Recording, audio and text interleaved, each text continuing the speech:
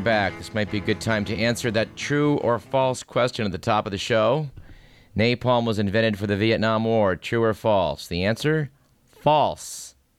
In 1942, Harvard University chemist Louis Fleischer created napalm, which was a combination of naphthenic acid and palmitic acid, and this jellied gasoline was put to use in World War II.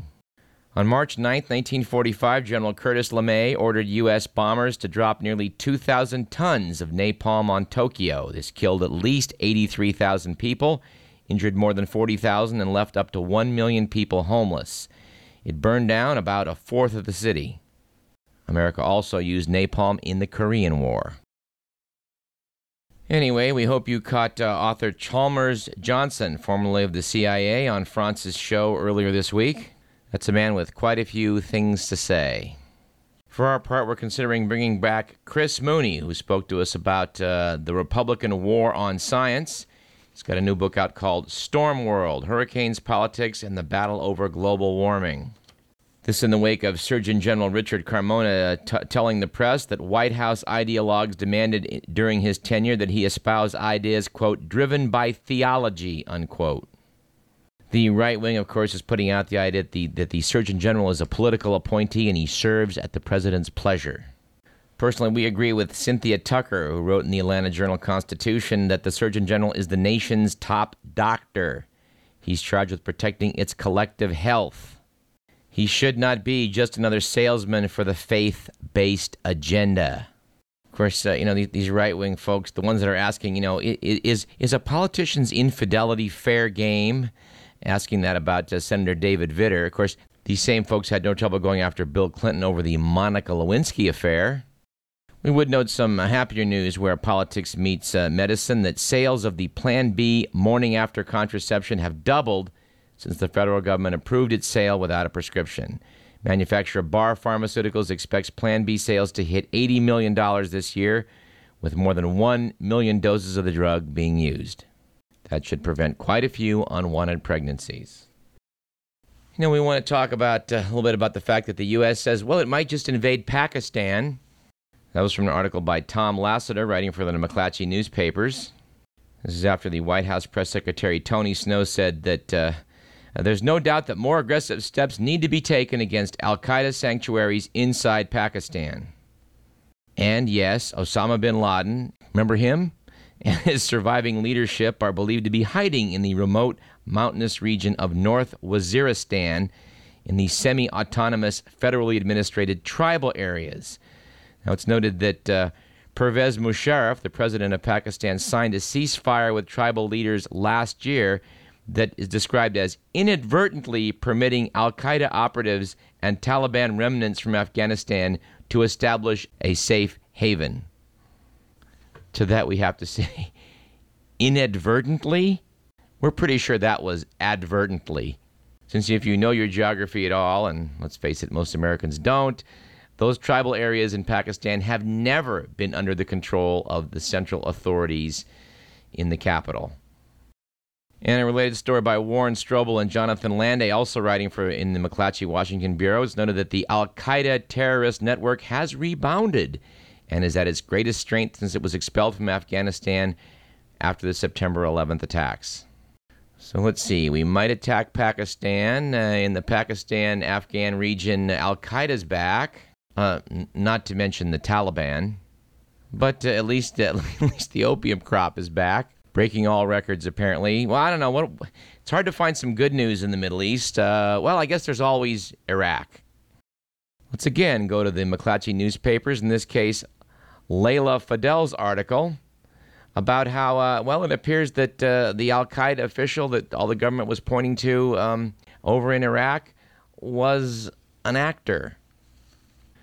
In an article date-lighted Baghdad, it was noted that Abu Omar al-Baghdadi is a household name. On at least 3 occasions, the Iraqi government has claimed it killed the elusive leader, known only by his name and voice.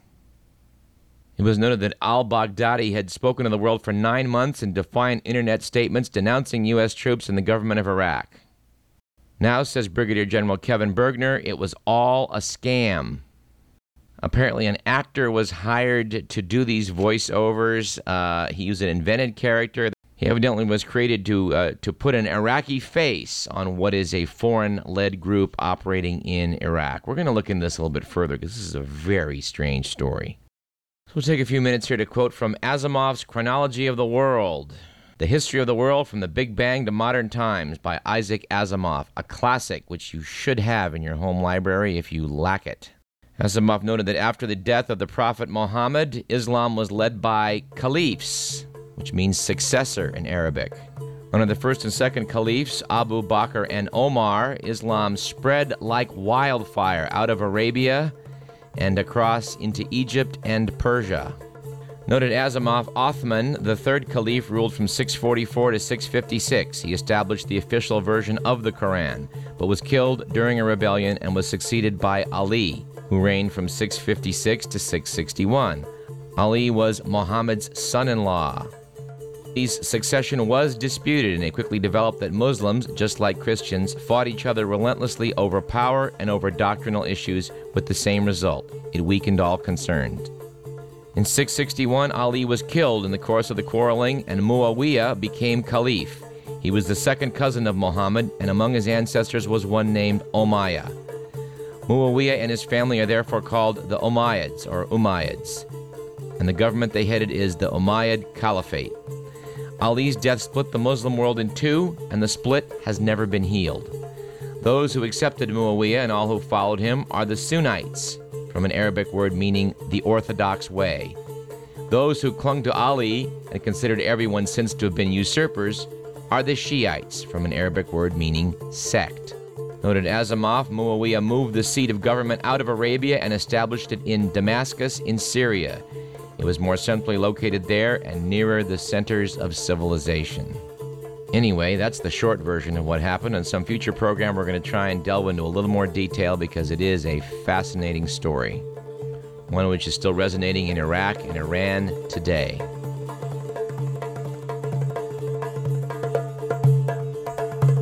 And in another story we promise we're going to follow up on, apparently the Army Corps of Engineers is insisting that virtually all vegetation be removed from California's levees.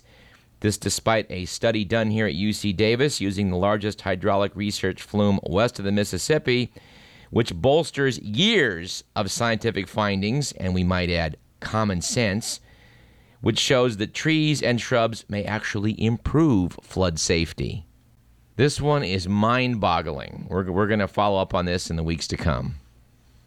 And in the ongoing saga about the Laotian coup, which involves some local personnel, we loved the headline in the Metro section of the Bee a couple weeks back. This may be the headline of the month. Feds reject ineptitude defense. Denny Walsh, writing in the Bee, noted, whether the alleged plot by Hmong leaders in the U.S. to violently overthrow communist Laos would have succeeded is irrelevant to the charges against them, federal prosecutors contend. The prosecutors had argued the issue wasn't whether the coup attempt would have been a success.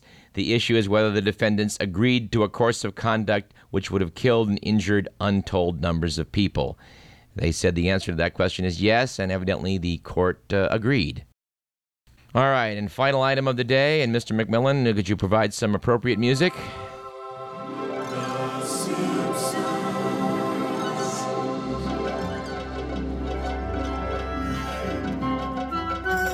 Yes, debuting tomorrow night across the country is The Simpsons Movie, a big screen adaptation of America's favorite dysfunctional family.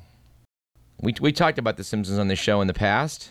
I confess that I was not a fan for the first few years of the series, but I have been won over. The voice actors are spectacular, and the writing is first class.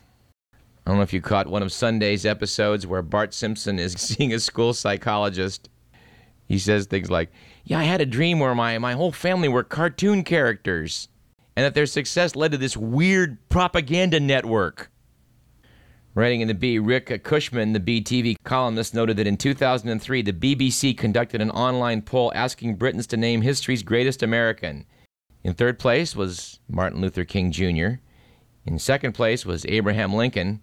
And taking top honors, Homer Simpson. prompting Rick Cushman to ask, well, sure, why not? Did Lincoln anchor the longest-running comedy in TV history, lasting 18 seasons and counting? Was he a part of 23 Emmys, a Peabody Award, and an estimated $2.5 billion in earnings?